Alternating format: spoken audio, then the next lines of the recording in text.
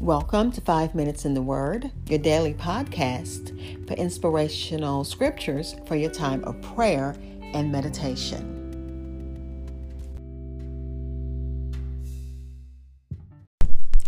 We're looking at Psalm number 149, which is the fourth of 5 of the Hallelujah Psalms. This one is titled A Hymn of Praise by the Good News Bible. It reads, "Praise the Lord. Sing a new song to the Lord. Praise him in the assembly of his faithful people. Be glad, Israel, because of your Creator. Rejoice, people of Zion, because of your King. Praise his name with dancing. Play drums and harps in praise of him. The Lord takes pleasure in his people. He honors the humble with victory. Let God's people rejoice in their triumph and sing joyfully all night long. Let them shout aloud as they praise God with their sharp swords in their hands to defeat the nations and to punish the peoples, to bind their kings in chains, their leaders in chains of iron, to punish the nations as God has commanded. This is the victory of God's people. Praise the Lord." And again, that's Psalm number 149, a hymn of praise. This is a corporate praise meant for group settings. And in this psalm, the psalmist is inviting the congregation of Israel to praise God. And it also envisions their place in God's future judgment of foreign nations. I'll be back to share some more with you. This is Hope Scott. I'm your host for 5 Minutes in the Word. Thank you for listening to my daily podcast. You can continue to listen on Anchor.fm. But if you subscribe to my podcast on Spotify, Apple Podcast, TuneIn Radio, iHeartRadio, or any other major listening platform, you'll always know when a new episode is available. Thank you.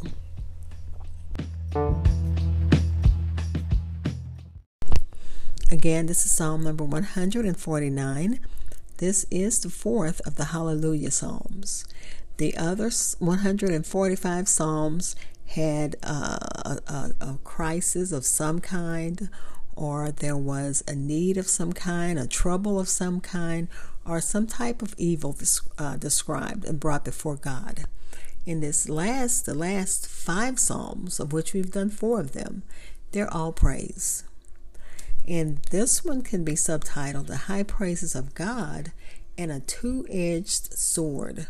So as you read the psalm for yourself, let me give you something to think about, especially with the two-edged sword that we should have in our hand, both as a practical weapon and a means of spiritual warfare. The commentary also pointed out, which I thought was rather interesting, that a saying among Americans came from this psalm in the Second World War. The saying was, "Praise the Lord and pass the ammunition." But I want to share the words of Spurgeon, so bear with me as I read this. "When called to fight, the meek are very hard to overcome. They are just as steadfast in conflict as they are steadfast in patience. Steady in conflict, steadfast in patience. Besides, their way of fighting is extraordinary, for they sing to God, but they keep their swords in their hands." They can do 2 things at one time. They can wield that sword, and they can also sing and strike at the same time. We are in a spiritual warfare. We praise God and contend with our own corruptions. We sing joyfully and war earnestly with evil of every kind. Our weapons are not carnal, but they are mighty to the tearing down of strongholds, wounding with both back and edge of the sword. The word of God is all edge. Whichever way we turn it, it strikes deadly blows at falsehood and wickedness. If we do not praise, we shall grow sad in our conflict. If we do not fight, we shall become presumptuous in our song. The verse indicates a happy blending of not just the choir, but also the crusader. Not just that singer, but that warrior. That's what David was. He was a songster. He praised God, but he was also a warrior. If a believer sings, it is high praise, and praise is deep down in our throats. And if he fights, it is with the sword, and the sword is two-edged. As godly people battle the powers of evil, each conflict is high praise unto God, who's good. Even the frenzy of our holy war is part of the music of our lives. So all of the things that we war through as Christians become music to our lives. And I know during this pandemic and so many things that's going along with it, it's become music to our lives because so many people are praising through this pain. And we thank God for that. And then verse 7 says, all evil shall eventually be overthrown. And again, these are words of Spurgeon. The Lord shall display his justice against evildoers. And in that warfare, his servants shall play their part. The saints shall judge the world.